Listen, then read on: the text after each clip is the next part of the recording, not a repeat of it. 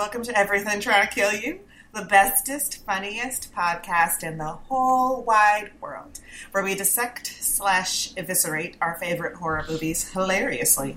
Ideally. It's so hilarious. I'm Mary. I'm Mary Kay. I'm Megan. And today we are going to be talking about my new favorite horror movie, Tales from the Hood.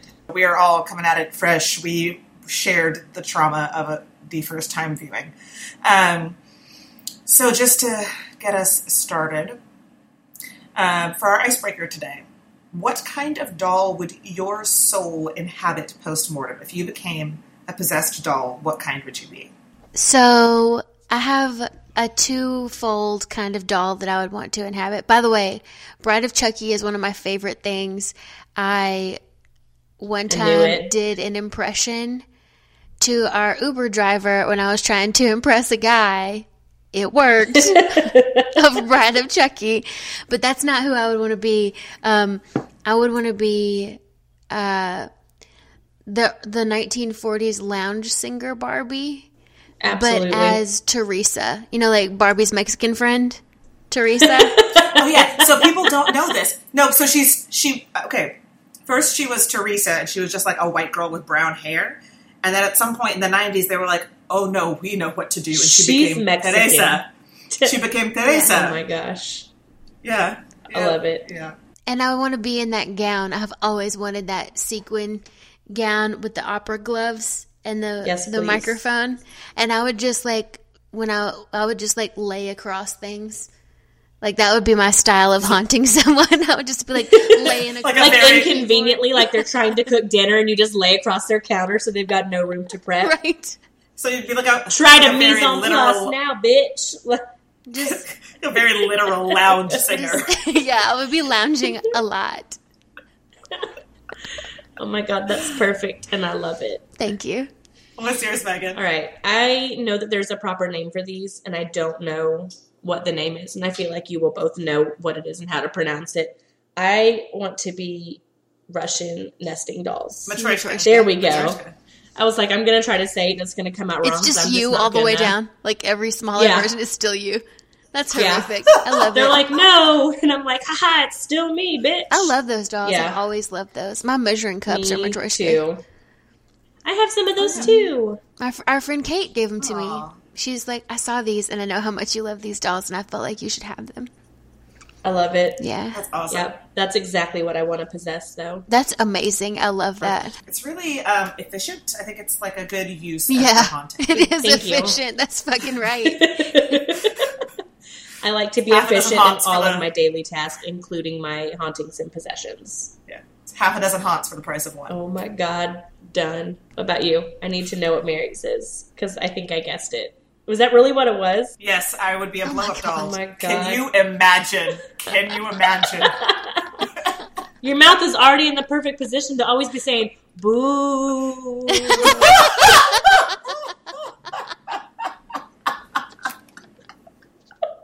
Or am I saying boo? I hope it is the latter. I just picture that's what I would say. how in The Office when Michael goes down to the warehouse and he turns around the blow-up Yes. doll and they like stuck a picture of him on the doll's face. So it's like a picture of my face. Yeah, it's not really you. It's just like someone was being mean. Can you imagine though if I could just like lie in wait and then like mid coitus like Come to reveal fucking life. Yes. my animated nature? Ooh wee boy. I mean, it would really suck to be able to be incapacitated by a pin, but I think it would be much scarier if I just continued chasing you around because I didn't need the air to be You like would just be deflating. animated. You just like still flop making like an time. octopus down the road. Can you imagine a deflated blow-up And doll then chasing you? he's so stressed out, he tries to go make a drink, but he can't because Mary Kay is lounging over the counter singing the blues. So he's like, maybe I'll make some cookies, and he can't because his Russian nesting doll mixing cups are being haunted by me. What a terrible day for this man. We're talking about the racist politician here? Yeah, the racist politician from Tales from the Hood is the person who thought he would make cookies when he was stressed out. Oh my gosh.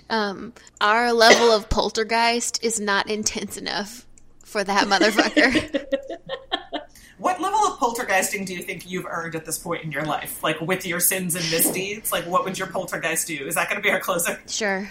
Everybody that's listening, think about what your sins have earned you. What level of poltergeist? Shit. Yeah. Think on your failings. I always am.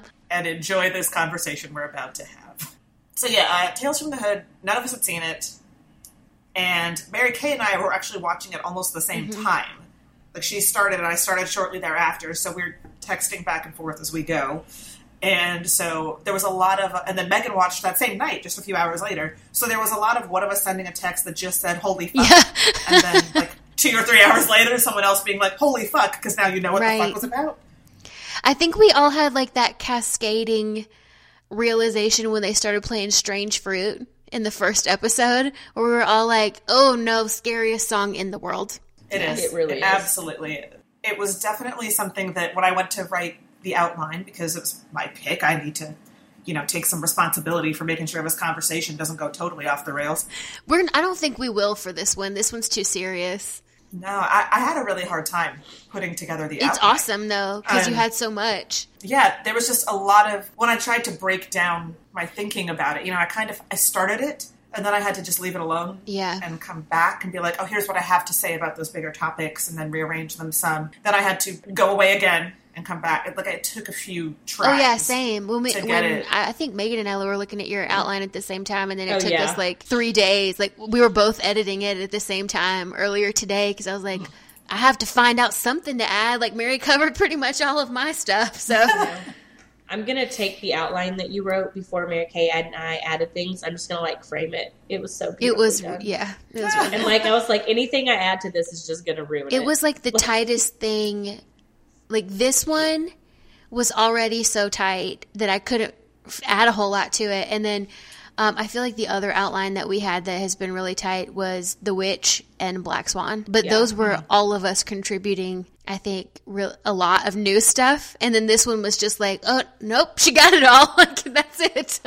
So much of this movie is just blackness and means, what it means to be black, to die black, and then what it would be like to haunt black. So I kind of boiled it down to a lot of these relationships that blackness has to occultism and or Christianity, that Black American culture is so inextricably tied to both. That in the same household would describe themselves as Christians, that goes to church every Sunday, that has crosses on the walls, that, that there's also, we might, today describe as superstition, but actually comes from occult practices. And there's so much awareness that, this is a God-fearing household, but my mother or my grandmother. This is a God-fearing household, but you still very much believe this story that your father told you about his family, just a generation or two before, having this paranormal experience or spiritual experience that flies in the face of everything that Christianity says should be possible. And there's definitely a lot of that for me, thinking about that, watching. That makes sense. When you say occult or supernatural, what exactly qualifies? I know that that's part of the thing is sure. Which is it? Yeah. But even just things like spirits inhabiting dolls is really common in a lot of West African or Caribbean native religions. But there's no space. There's no space for that in Christian doctrine. That's not a thing that should happen. Right. Your soul is in your body. You die. It either goes to heaven or hell. In fact, the entire idea of haunting and a soul staying on Earth in any capacity is not a thing. And yet, the whole joke is, the black dude has to die first in the horror movie because he's the most likely to see something suspicious, say absolutely not, and back out, instead of being yeah, but maybe it's not a ghost. Maybe there's just, an axe murderer behind that door acting weirdly, Yeah, I liked how this movie dealt with that trope, too. That's later on, but I did like that a lot. I also thought it was interesting how in this movie, and I think a lot of the films that we've talked about, or even some that we haven't, that feature black characters prominently, there's a lot more vigilante violence. Like what you said earlier, not while we were recording, but earlier, it's it inevitably involves violence, is because, we see in the first episode of this movie, the police aren't on your team. They're not on the team of the protagonist who is black. And Right. and I know that this movie came out in the mid-90s, but like we had Get Out like 2 years ago.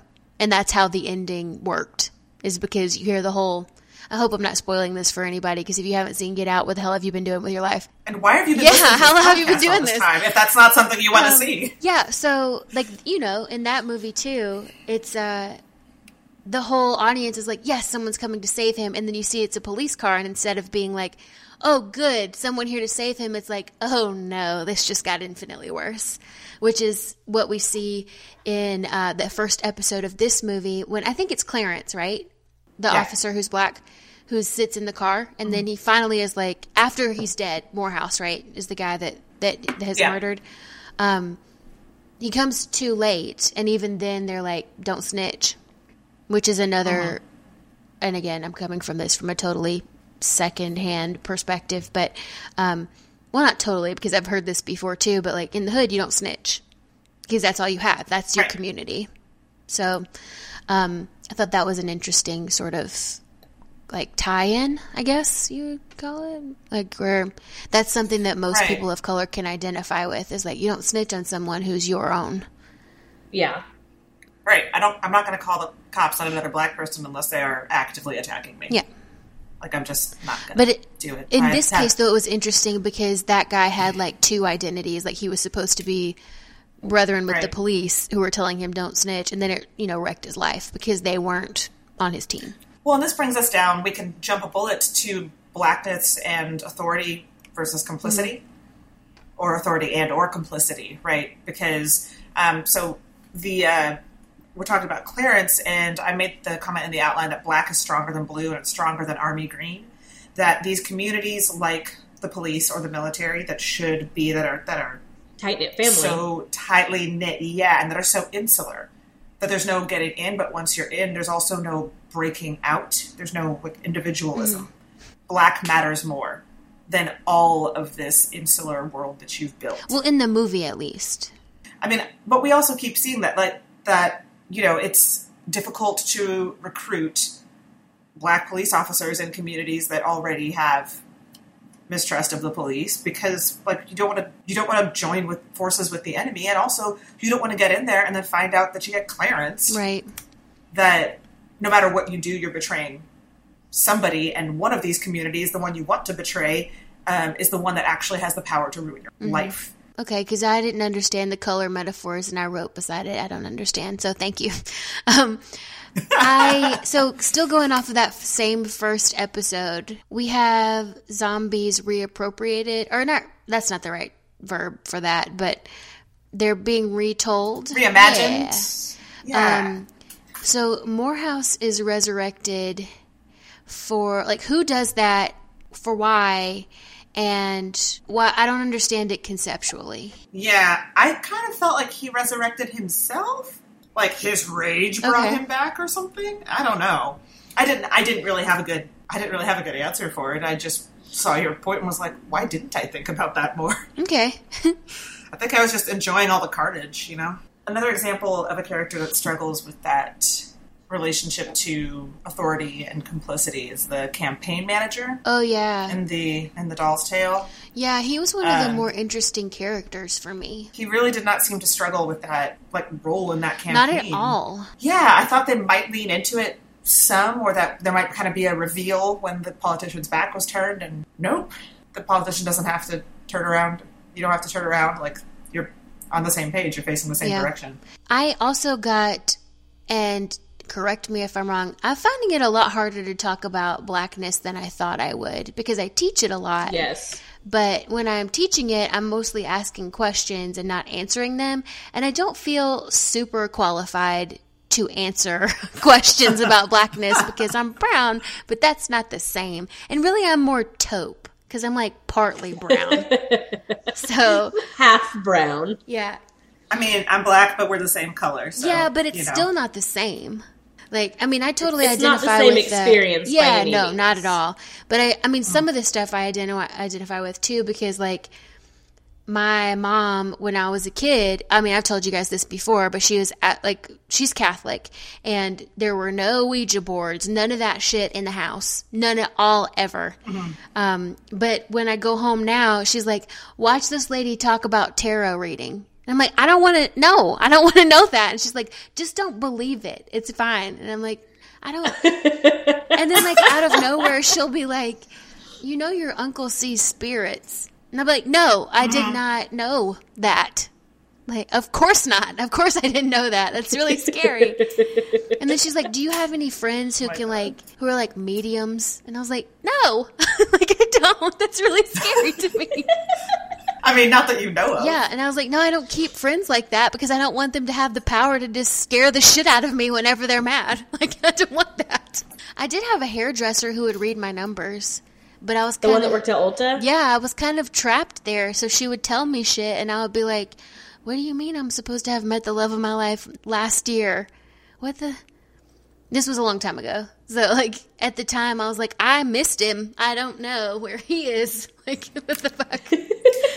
But my sister-in-law has a dude, the gypsy who reads her palms at the tanning salon. Okay, that actually goes together for me. But, okay, keep going. Yeah, that's why the first time she said that, I was like, go on. And now we have a reality TV show that I will watch.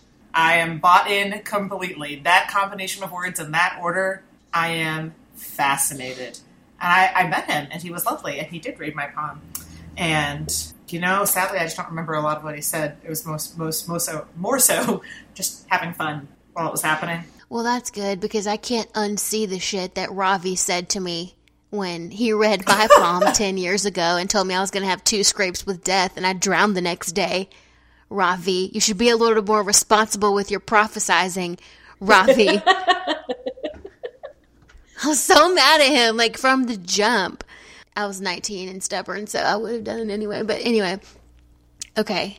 So we went down that whole tangent for me to say, I know it's not okay for me to recognize this, so correct me if I'm wrong, but is the campaign manager an Uncle Tom trope? Yeah, absolutely. Yes. Also, like, why? I don't see why it would be bad to recognize that, like, that's the imagery or that's the iconography that's being called out here. But absolutely. Well, I just didn't feel qualified to say that to someone, I guess, or even about someone. I don't know. It just seemed like not being Black and talking about Black issues and Black experiences can be read like one of 2 ways. You're either like advocating and being an ally, or you come across as being like, I absolutely understand Black issues and like I may be able to carry on a conversation, but I'm not Black and I will never understand. Yeah, I don't want to be false woke. Yeah. You know, because that's not really a thing I can be. But I think, but that's why we have Mary, and if any of us come across as false woke, Mary will punch us. Yeah, I will, or just immediately set us on track, please, so we don't continue to embarrass ourselves. Yeah, that's why the doll kills him first. They're like, no. Can't have this. No, okay, just fuck off. Just fuck all the way off.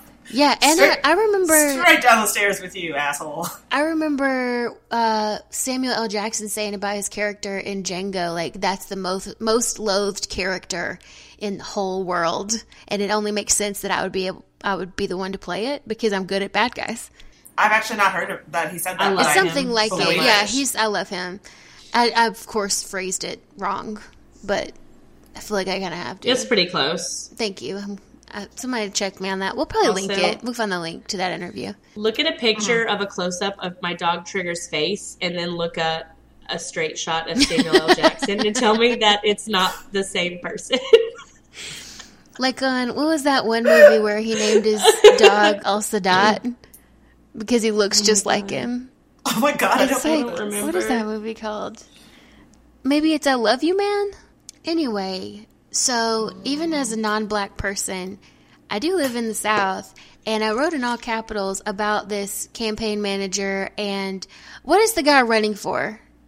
The racist guy. Is it governor? The candidate for governor. I think it was governor because the idea was that he wouldn't be in the House permanently anyway, because then he'd go to the governor's mansion. And I was like, if you only have to do this temporarily, why are you causing a scene? Right.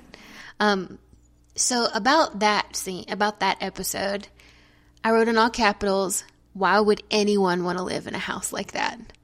especially if that's what people remember about it. Why would anyone want The that? same reason little white girls want to get married on a plantation. Just total disregard for like historic. Yes. Okay. Absolutely. We talked about the whole like living in a house where people have died. Couldn't do that Would either. bother you? But especially not in these But this wasn't circumstances. This wasn't just a person who died. Yeah, this was like a horrible racist massacre. Yeah. So even lynching if you don't and hate believe, crimes are different than just like a husband shoving a wife down his stairs. I feel like it would be like living in a Holocaust museum for me. Yeah, no, I don't want to live there. That's bad energy. That's just constant sadness. Even if you don't believe that in the possibility of haunting, even if you don't think that tiny dolls are coming for You're you, still just living in such heavy air. And it should feel bad to you that you could forget that happened there once you knew it happened. And also, I didn't mean to compare like the Holocaust and slavery. That wasn't what I tried to do. I was just like, that would be a similar feeling to me. Well, no, it's just solemn hate. But crimes. like trying to exist in this place of profound trauma. Exactly. Yeah, and also, why is one of those a museum and another one a residence? That is also off. But that is a topic for another time. Okay. So what is this? You said this guy starts off being not so bad? No, he starts off being awful, but not in like an especially exceptional way. Oh yeah, like kind of like a stereotypically. Yes. I think I wrote in my personal notes in all caps, that I was so pissed that this dude is still fucking relevant. Yeah. So pissed. Like, that is what is in the news this week. Right now is Congress being like, hey, you shouldn't say that stuff. To one guy who, like, we've known for decades, who's been saying that shit for decades. So, I was salty about that. For sure. And I think maybe that's why I wrote, like, not so bad. I didn't mean not so bad. It is so bad. It's just not so uncommon. Yeah, it's something familiar. And then as soon as he's scared, he goes, like, super racial. And if there was any doubt before, which there wasn't really, I don't think, for anyone, but it's like, yeah, okay, dolls, get his ass. Yeah, no, I mean, there's definitely kind of that split between the, like, amount of racist everyone is used to seeing in public, even if, however they feel about it, they're used to seeing in public, and the kind of behavior that, like, even 30 years ago would definitely have gotten you fired if you did it. Yeah. In front of anybody else. Also, I feel like that's a really telling moment, too, like when somebody feels comfortable enough to around you to talk how they really talk, and then it ends up like this, and then you have to wonder where you went wrong to make them think that was okay. Oh, yes. I get to hear all the time what people say when they don't think there's a black person in the room. Yikes. And it is fascinating to be in the South and hear the kinds of jokes or little comments that folks make. And then if I speak up, they say, oh, I'm so sorry. I would never have said it if I'd known. That's not really the right thing. No, that's not. That's not even. Response. That's worse than just being like, "Oh yeah, I knew." That's worse. Yes. Yes. Yes. You're a closet asshole. Yeah, closet bigots are better than open bigots, I guess. You are a person who walks through your life assuming that all white people agree with your bigotry too. Yeah. That in any that you could be at a kegger, you could be at a random party and just trust that no one's going to have a problem with you saying this, which also does make me kind of nervous about what happens when I'm also not in the room. Like, what would anyone say anything if I wasn't there? Oh, no. I don't know. People say things to my face frequently. I was called gypsy trash in line at a CVS pharmacy one time, and Andrew about knocked an old man out. I was like, Andrew, sit down. Just sit down. Just let that old man be racist. Just sit down. Also, that's not a well-formulated insult, little old man. No. Go get your blood pressure meds. It's hate speech. It's not supposed to be, like, accurate. Also, Okay. I don't really want the haters to get good at this. We don't need to give them tips. You're right. You're right. And also, I think we need to give credit to the people who, although they could just say nothing, say something. Like Andrew. Because he wouldn't, I mean, it was you, of course, so he was going to regardless. But, like, I don't know. I he think says there's stuff a all the lot- time, even yeah. if it's not me. Well, right. And he doesn't have to, you know? Yeah. But it's people who are already cool with everybody, kind of, or cool with the people who have the power, that have to be the ones to say Right. it. And so when they do, I think that is extra good. Makes the good ones stand It out. really does. I have another thing about horror movie tropes and just like general tropes of black people being televised. The person interviewed by the news and how it's always like memed and auto-tuned, and they're almost always the one who is, they're right. You just don't want to hear it the way that they said it. Yeah, and Right. so I like that this guy, the one in like the, I think he's in like, it's not in a Stetson, but it's like a straw hat, right? The farmer. Yeah, he has some kind of hat. Yeah, that shows up, and he's like, they want reparations. And he's exactly right. Like, that's exactly right. So, I liked how Kimmy Schmidt does that, too. They play on that Right. that trope and Yeah, do a really exactly. good job with it. But this show did it 20-something years ago. So, Yeah, They what was want this, reparations. 1995 when this came out? And they have no use for money. Mwahaha. oh, That's yeah. fair. It's our little tagline. It's perfect. So we've talked a lot about, you know, some of the elements of the movie, and we made some jokes very initially about finding it scary, but we usually ask the question, is this movie scary? And I feel that in this circumstance, it is worth asking, is this movie scary, or is it straight up fucking traumatic? Fucking both is what it is. Yeah, for sure. I mean, some taking of the the episodes easy were... answer. Sorry, Megan. What were you saying? Oh, I was going to say I'm taking the easy way out, and I'm saying both. I feel like some of the special effects dated it so that it could have been a lot scarier sure. than it was. But this is, I mean, I know that, like, I'm the one who's always like, this movie sucked, why do we still watch it? Like, from the 80s and 70s and stuff. But this one held up despite that, I think. Like, I would actually really love it if it, I mean, I know that we hate remaking stuff, but I feel like this one, because it was in the 90s, didn't live up to the potential, like, effects-wise. And also, can we get these fight scenes right? Because this was like watching an Yeah, episode that of would be- Bonanza. It was bananas. Do you know that my mother knows the words to the theme song Does for it have Bonanza? words? Apparently. But they're not in the actual show. I have no idea where she learned them, but at some point I found like sheet music for it, and she's right. Those are the words. I only remember the first little part. Sing it for me. Oh, no, wait. Dun Okay, dun hold dun on. dun dun dun dun dun dun. We got a right to pick a little fight, Bonanza. If anyone fights with any one of us, he's got to fight with me, Bonanza. If it's something about like a son of a gun, da, da, da, da. I can't remember that last part. I just remember those first two lines. And I've just always found that fascinating. Like, when Bonanza was on the air, she lived in a hut without plumbing or electricity. Where did she learn this? Where there's a will, there's a way, Mary. I like those Maybe it lyrics was though. reruns. Like it's very Right? like folk songy, bluegrass. Like this is exactly our deal, and that is the show. Right. Yeah, Yeah, we're going to start shit, and then we're going to end shit. It's beautiful.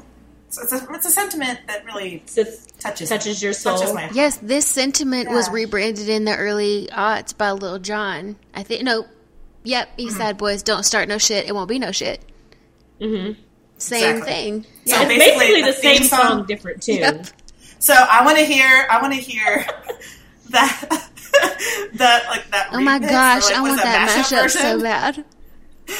The theme song from Bonanza and I think it's Lil Jon and the East Side Boys.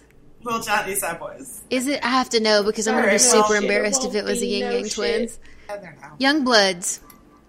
Oh, well, shit. Yep. Young- We were oh, way well. wrong. We're all over the place. I do think Lil Jon is the one who says that, though.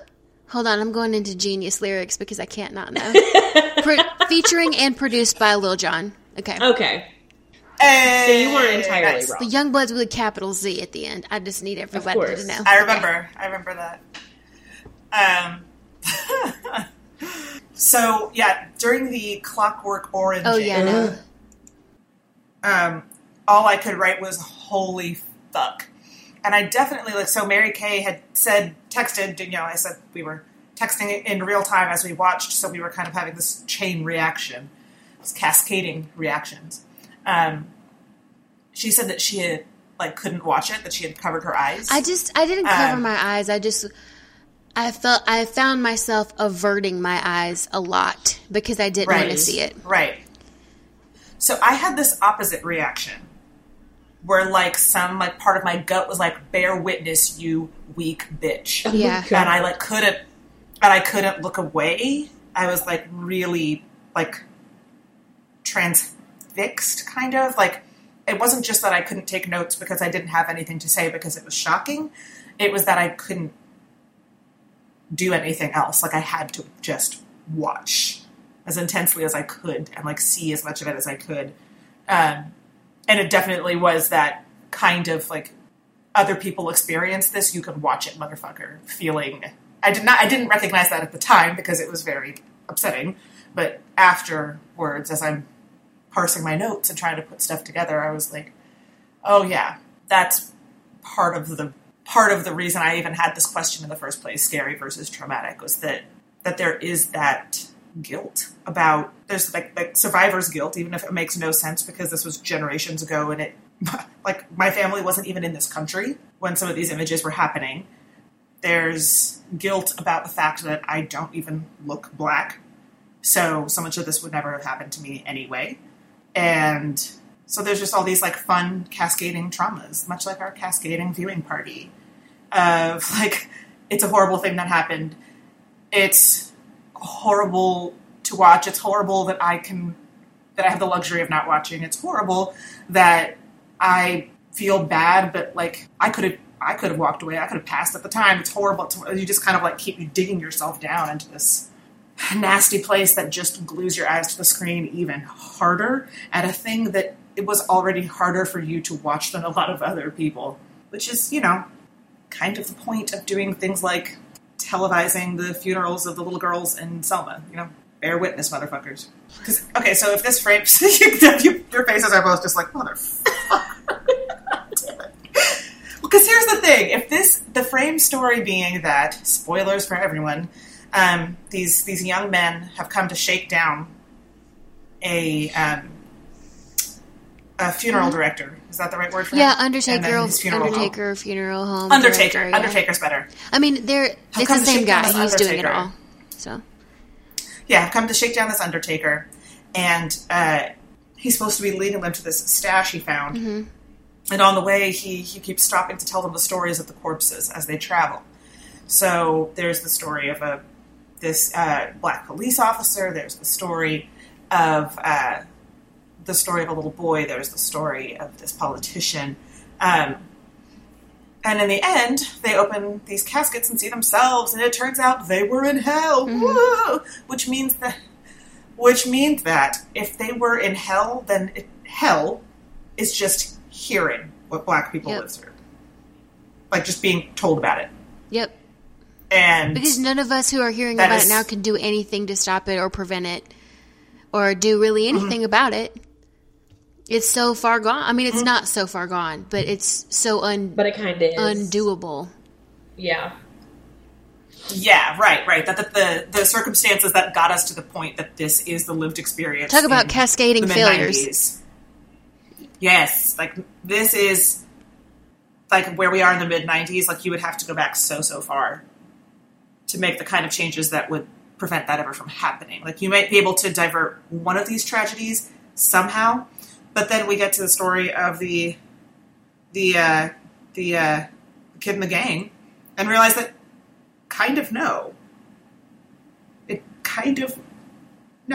there may not actually be any intervention you can make at this point, that even bearing witness to all the history that got us here doesn't necessarily prevent you from repeating. Well, and that's what hell is too, right? It's like it's not a terrible thing happening because you can endure anything for a finite amount of time, but it's the eternity of it that makes it hell.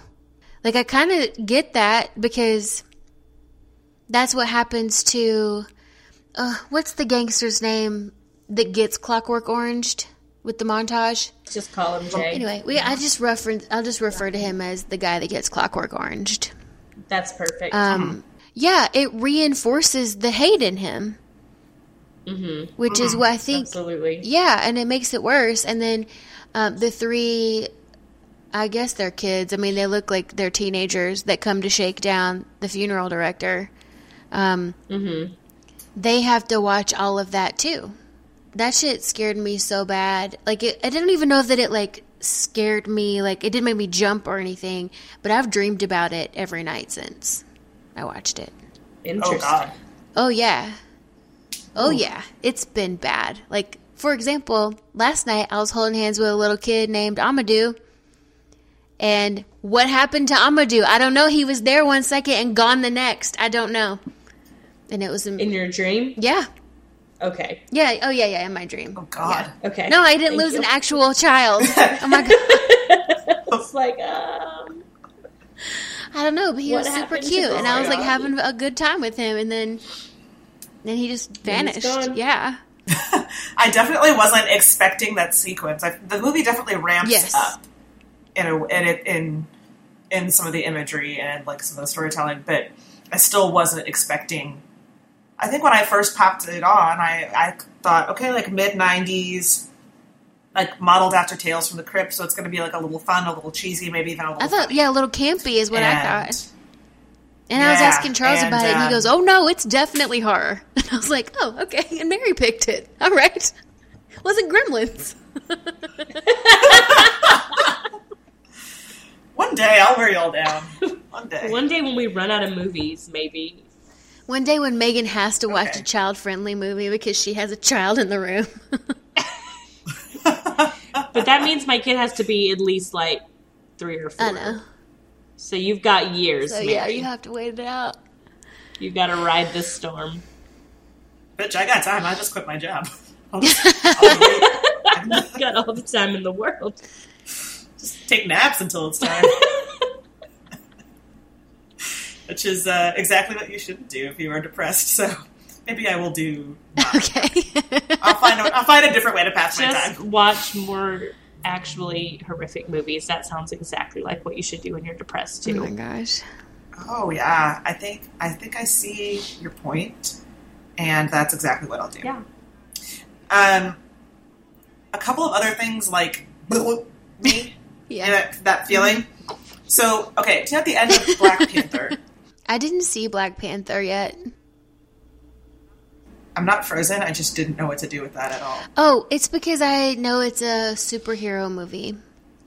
Yeah, but I hate superhero movies, and I have seen Black Panther. Okay. It's, no, I know I need to.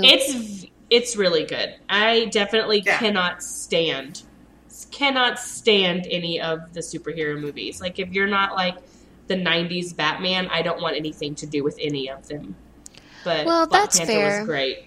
I also love everyone who's in it, and everyone is in it. So Yeah. Everyone's in it. And the costuming is beautiful, and the soundtrack is incredible. Well, by the time It was really good. this episode comes out, I am going to watch it so that no one can give me shit about it. Also, girl, they play Dunumba rhythms during the fight scenes. I know some of those. Yeah. So, but there's a moment towards the end that I'm sorry to have to ruin this for you, but I think it will be just as impactful to actually see it. Yeah. But I don't really care. I mean that. Like, I don't think I can take away from do the way it. the It's movie fine. builds to the moment, right? But there's a moment. So Michael B. Jordan's character Killmonger has been defeated. So he's been stabbed, and he knows that when he withdraws the blade, he's going to die. And he refuses to be healed because he does not. He knows he'll be in prison because he's a criminal at this point, and he would rather die than be locked up. So he's taken to see his first Wakandan sunrise, and it's beautiful. And he tells T'Challa to bury me in the ocean with my ancestors who jumped from the ships because they knew death was better than a life in bondage. And even just like saying it myself, like, gives me chills. I like it. It messed me up. I saw the movie like 3 or 4 times in theaters at least. It messed me up every time. I have watched it already. It's on Netflix now. I've watched it like 3 times.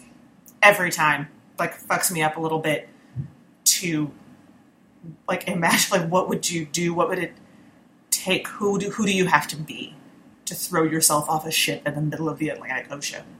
And that line in this, do you want to be spared? Hit me in a really similar way. This, like very, like, gut punch reflective.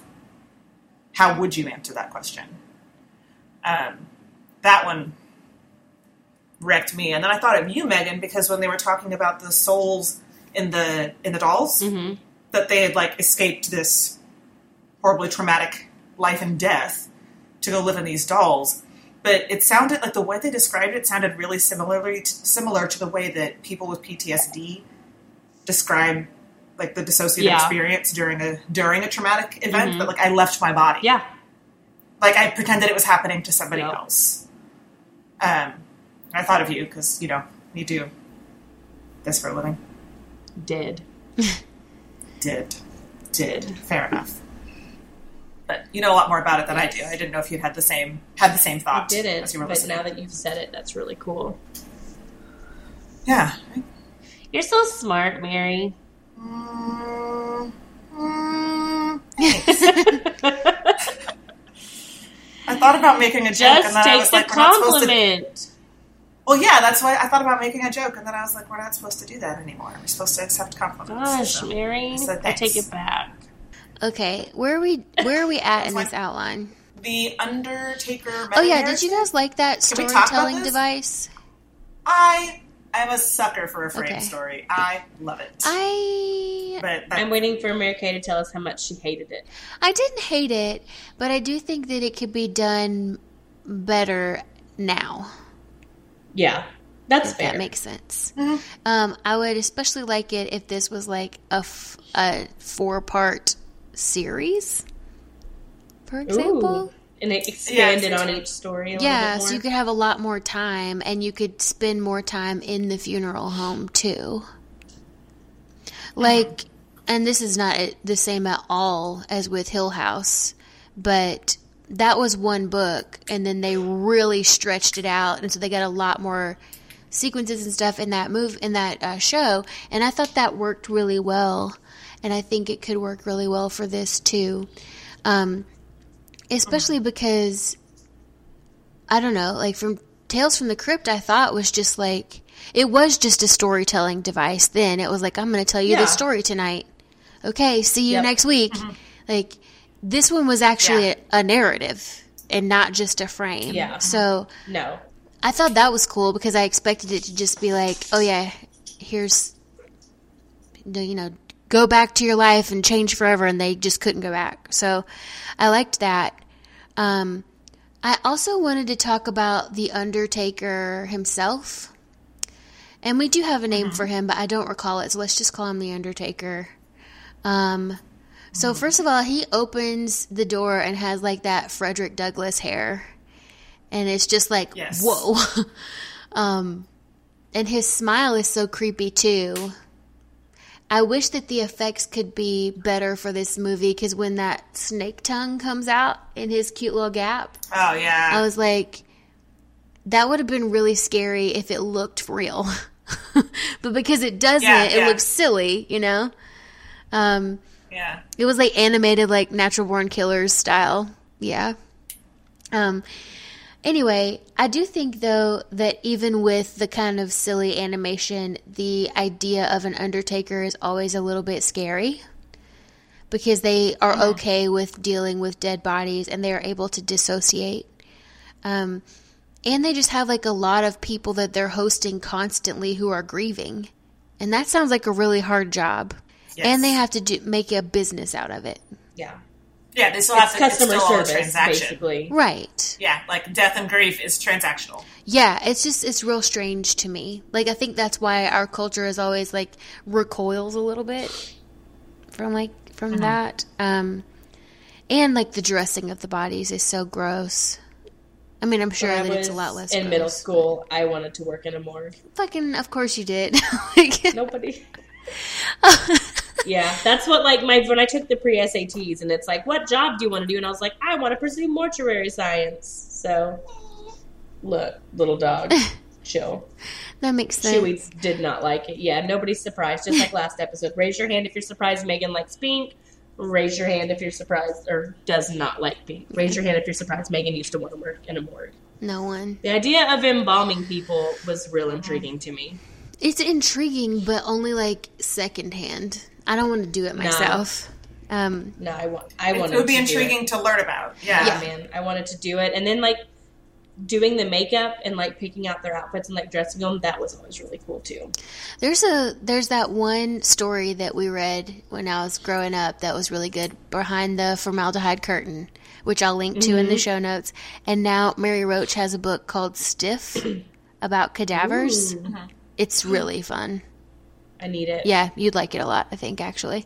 Add it to my list. But one of the things that I wanted to point out about it being a funeral home, and this is, I mean, I'm sure it's intentional, but I don't know that I was supposed to notice it, is that churches and funeral parlors are one of the institutions that are consistently still, like, de jure segregated. So, like, no one is telling you to do that, but... I mean, Right. I very seldom go to church and it'd be like a nice multicultural area. You know, it's usually all of one ethnicity. I mean, with the exception of, and I will say this, Catholic churches. Like, every Catholic church I've been to has been pretty, Right. yeah, multi-ethnic. But, yeah, but I thought that was an interesting place to set this for that reason as well. Yeah. I guess I hadn't thought about that as an element for the movie. Yeah. Me neither. Like, certainly something you notice in your human life, but I had never thought about the fact that that would affect who was going to be in this funeral home in the first place. Mary Kay, you're so smart. Thanks. Thanks for not singing at me. Singing at you? How dare you? How dare you? I took a minute. If you'd said anything besides that I'm smart, I probably would have done that. But I am confident in my intelligence. My elbow creases, though, my armpits, nope. I took a minute to actually stop myself from talking down very about proud myself, of you. and I'm glad I Yay. did Good for you. that. We've got some interesting stuff that's kind of scattered now, but I think we should just kind of throw shit at the walls. This is everything trying to kill you, the lightning round. Bam, bam, bam. So we have zombies here, and there are some differences, some critical differences between a zombie here and the way we traditionally think of a zombie shambling corpse looking for brains. Okay, that's a ghoul, though, right? Yeah, there's a difference, and we touch on that a lot. I get pretty deep into the history of zombies versus ghouls versus what we consider like the Romarian zombies in our Girl with All the Gifts episode. And then we talk about it again in Night of the Living Dead. And Jack actually gives us some really cool, like, of the racial background. Yeah, and I taught that yesterday, in case you guys were wondering. Yeah. About this Kim Adenizio poem. Nice. Well, these zombies, these raised corpses, this raised corpse. In particular, I was thinking about Morehouse, the activist. Yeah, is like has a lot of agency. Like, he can clearly think and plan, and he's super fast and super strong, and can just like and rematerialize maybe in random places. Use his brain to shoot syringes into people's backs. And he doesn't. As far as we can tell, nobody raised him and manipulates him. Like, he just... His rage brought him back. If anything, he told Clarence to bring him over. He summoned the people he wanted, and once they got there, he was like, it's time! And, like, jumped up. So, He really did. And yet, I mean, you said he jumped up when it was time, but he exploded on the scene. He really did. You might even say he blew up their spot. Literally blew up their spot. He blew up all over them. Literally. I was a little... the explosion was so massive that I was like, oh my god, where is he? Did he just explode? What's happening? Did he explode? Oh my god. What's going on? But then, so the thing is, we keep seeing this, and this like supernatural agency. So in this story, it's Morehouse resurrecting himself. Then we have Walter, who's able to incapacitate his monster in a supernatural way. And then we have the dolls, who can just like, they're also very fast and scary. And all of this agency just manifests in violence. Always. Like, at least, it's not like any of the agency is like, I avoided the situation or I escaped. It's like, I fucked that fucker up. That's true. Another example that you didn't mention is the little boy Walter. Like, he basically draws proxy. I forget, Caitlin told us about it on the Pan's Labyrinth episode. It's not just voodoo dolls. It's like, it's anything in someone's likeness, but he draws their picture. Oh, like a yeah. I think so. So he draws an effigy, and then when he folds it, like the bully falls down the stairs and breaks both arms and legs. So if he tears it, that's what happens. And then he does that too. His father figure, I don't think it's his dad, though. Yeah. That's what I meant by incapacitating the monster. Oh, that he's able monster. To, okay, got it. Like, that he has like a supernatural ability to incapacitate this guy, but he didn't like erase him. Right. Now man just leaves. He crushed him to death and then set him on fire. Why the fuck not, man? I mean, hey, well, it was interesting to me that he didn't just get safe. Like, it was a violent. It was like, of course, if we're talking about like black bodies surviving trauma, we're talking about black bodies resisting authoritarian figures. Of course, we like go to this satisfaction of revenge, of not just escaping the situation, but destroying the situation altogether, destroying the aggressor. Made sense to me. I mean, Get Out was they considered having it end differently and realized like, nope, we don't. It's not going to be the police. We can't have it be the police. We've gone too far down this road, right. And everyone will just leave the theater with their souls crushed, completely dismantled, right. If the police pull up right now. Speaking of ways to disassemble souls, when little Walter tells his teacher, who confronts him several times, how did you get your black eye? And Walter says a monster did it. And he's like, okay, when you're ready to tell me the truth, I'll be here. And then Walter goes, well, he said no one would believe me. And that just, like, crushed my heart for that little boy. Yeah. Because he tried to tell you, and he, like you said, like, disassociated from the experience. So he made him a monster. Mm-hmm. So he's telling the truth. Yeah.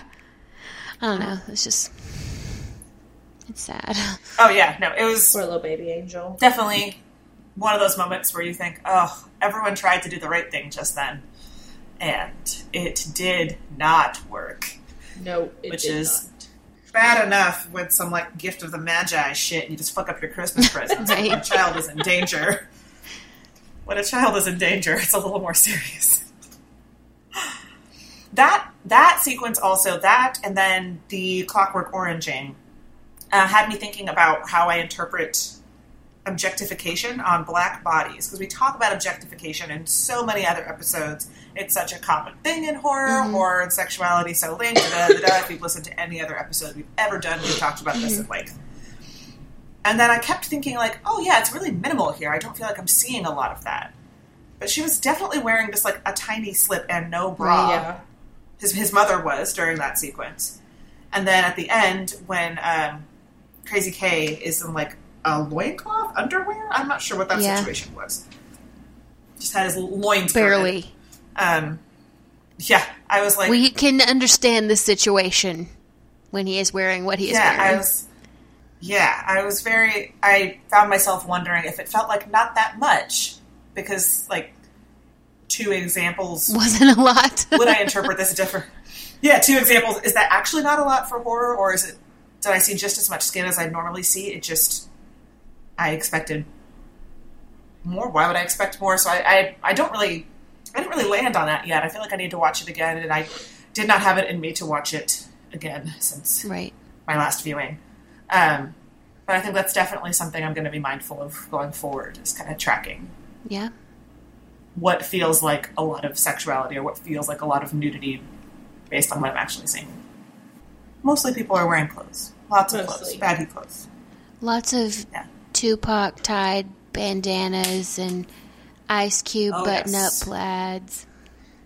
Dan Mary Kay's 1995. What more do you want from them? Oh, I was into it. Okay. Yeah, no, I liked it. I was feeling all of it. I was having a blast. Okay, so speaking of production elements, we talked a little bit about the fight scenes. And we talked a little bit about the special effects. Was there anything about any special effect that really worked for you? Mary Kay just shaking her head. Oh, the corpse of the burned stepfather in the coffin. That was a cool image, because I was like, oh shit, he's there. Like, y'all didn't bother to cremate him. You just open casketed it. All right. Okay. I've read that in some versions that there is another version where that shot shows Walter. No. Ooh. Yeah, I know. I was like, how does that even work? How does that make sense? Is the idea that Mary Kay looks so disgusted right now? Some kind of fantasy? So clearly that's not ultimately the like, what's the word? Endorsed version. Yeah. Because we all saw the same thing, but I've read that that has been televised, that has been aired. Interesting. Or if not televised, it has existed. Well, so while we're on production elements, why are there grandfather clocks everywhere? They're everywhere. They're in every scene. I didn't notice that. I didn't notice it either. And then I tried to Google it, and I couldn't find anything on it. But then I still, was able to go watch it, because I re-rented it again the other night, or yesterday, because I wanted to rewatch it, because I was not feeling good the first day. Mm-hmm. And I was like, I have contributed nothing to this outline. Sit down and watch this movie and contribute to the outline. And I noticed them everywhere, but I can't put together any rhyme or reason. I don't know either. So if you're listening and you know, please let us know, because it's going to make me crazy. And I will just make some shit up if no one tells me, because normally I can make connections in my brain really fast, but not for that. And I know it's not on accident. It's in there too much for it to not be deliberate. So. Yeah. I don't know. Huh. What else do we miss? The clock. The clock. You think time, but I don't know either. I don't know. Do we have a closer? Our closer was, what degree of haunting do you think you deserve? Oh, okay. Yes. Have you had a minute to think about this? And have you even remembered that? Yeah, no, I do now. So I already have a poltergeist in my computer. My students named him Gianni with a G. Okay. Because sometimes my computer will just be like, I'm done. And it'll just go black. Or sometimes the projector screen will just roll up for no reason. Or there'll be banging on the walls while I'm teaching. So I guess that's what I've earned. That's punishment for my sins, I guess. Is it Gianni? They gave him a last name too, but I can't remember what it was. They had a lot of fun with that. That inconveniencing bastard. And I'd be typing, and he would click somewhere else, so I would start typing in the middle of a word up higher on the page. Yeah. And after a while, they would be the ones to be like, your poltergeist just moved your cursor, Professor McBrayer. And I'd be like, thanks. Like, it would just be like that casual. Oh my God. What do you think, Megan? I think I'm past a poltergeist. What's above a poltergeist? Straight up demon possession. What's the next level of haunting? I'm probably there. Corporeal beings. Yeah, that's what I get. Oh no. What would it do I don't know. Just like hang out? Yeah, maybe. There's like that dumb little meme on the internet where it's just like demon tries to come take your soul and you end up figuring out you have a lot in common. I think that meme is me. Oh my gosh. Or that other dumb one where a demon tries to possess your body and it's like, ouch, everything hurts. I'm like, yeah. Welcome to my body. They're like, oh, okay, no, we're good. We don't want to be here. We'll see you later. What about you, Mary? I'm torn between the demon that misplaces my shit, but in a really like subtle way. So, like, even when I actually put stuff back where it goes, and even when I'm actually, like, prepared to leave on time, because, you know, I can be someone who, like, you know, doesn't allow herself enough time in the morning, or someone who, like, you know, gets sidetracked and finds myself rushing to get out of the house often. So, like, even though I actually put stuff where it belonged, or I'm actually leaving on time, my keys aren't in this one sensible place, they're in some other sensible place that I totally could have put them, but I didn't. Or, like, the pair of shoes I wanted, I know I set them right here. And they're somewhere else perfectly in sight and sensible, just not here, where I set them and I'm looking for them. So I'm torn between that ghost that just, like, makes me late all the time, even when I actually wouldn't have been for once. And I could never say, like, if you say, right, it's my ghost, no one's going to believe you because you're just a late person. That ghost or a ghost that makes my feet cold always. That sucks. Yeah. I like how yours are just minor inconveniences. So is yours. Mine was like, it embarrasses me though. Because I'll be like typing and it'll start like typing a bad word somewhere on my screen. Oh my gosh. And it's like my job. Fucking Gianni. You little shit. Yeah, mine is hopefully just a minor inconvenience. I mean, I'd like to think it is not the case. My poltergeist would make me late and then I'd get caught in just the right traffic to be in a horrible accident. Oh my gosh. But I don't know. Maybe that's the poltergeist's plan all along. Maybe that was the point of the inconveniences.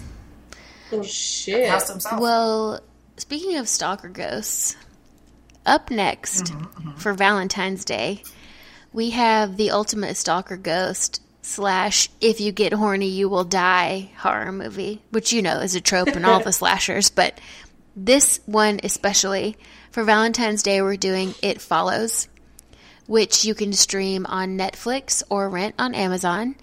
So we're looking forward to talking to y'all about that on the horniest day of the year, Valentine's Day. Although I don't really think that's true. I think it's probably like 4th of July, Halloween, and then Valentine's Day. Yeah? Oh, Arbor Day. Arbor Day. Arbor Day. Mary's trying to fuck some trees over here. The mighty oak, indeed. On that note, please tell your friends about this podcast. Please rate and review and subscribe to us, and thank you so much for listening. Bye. I'm so laughing at Mary.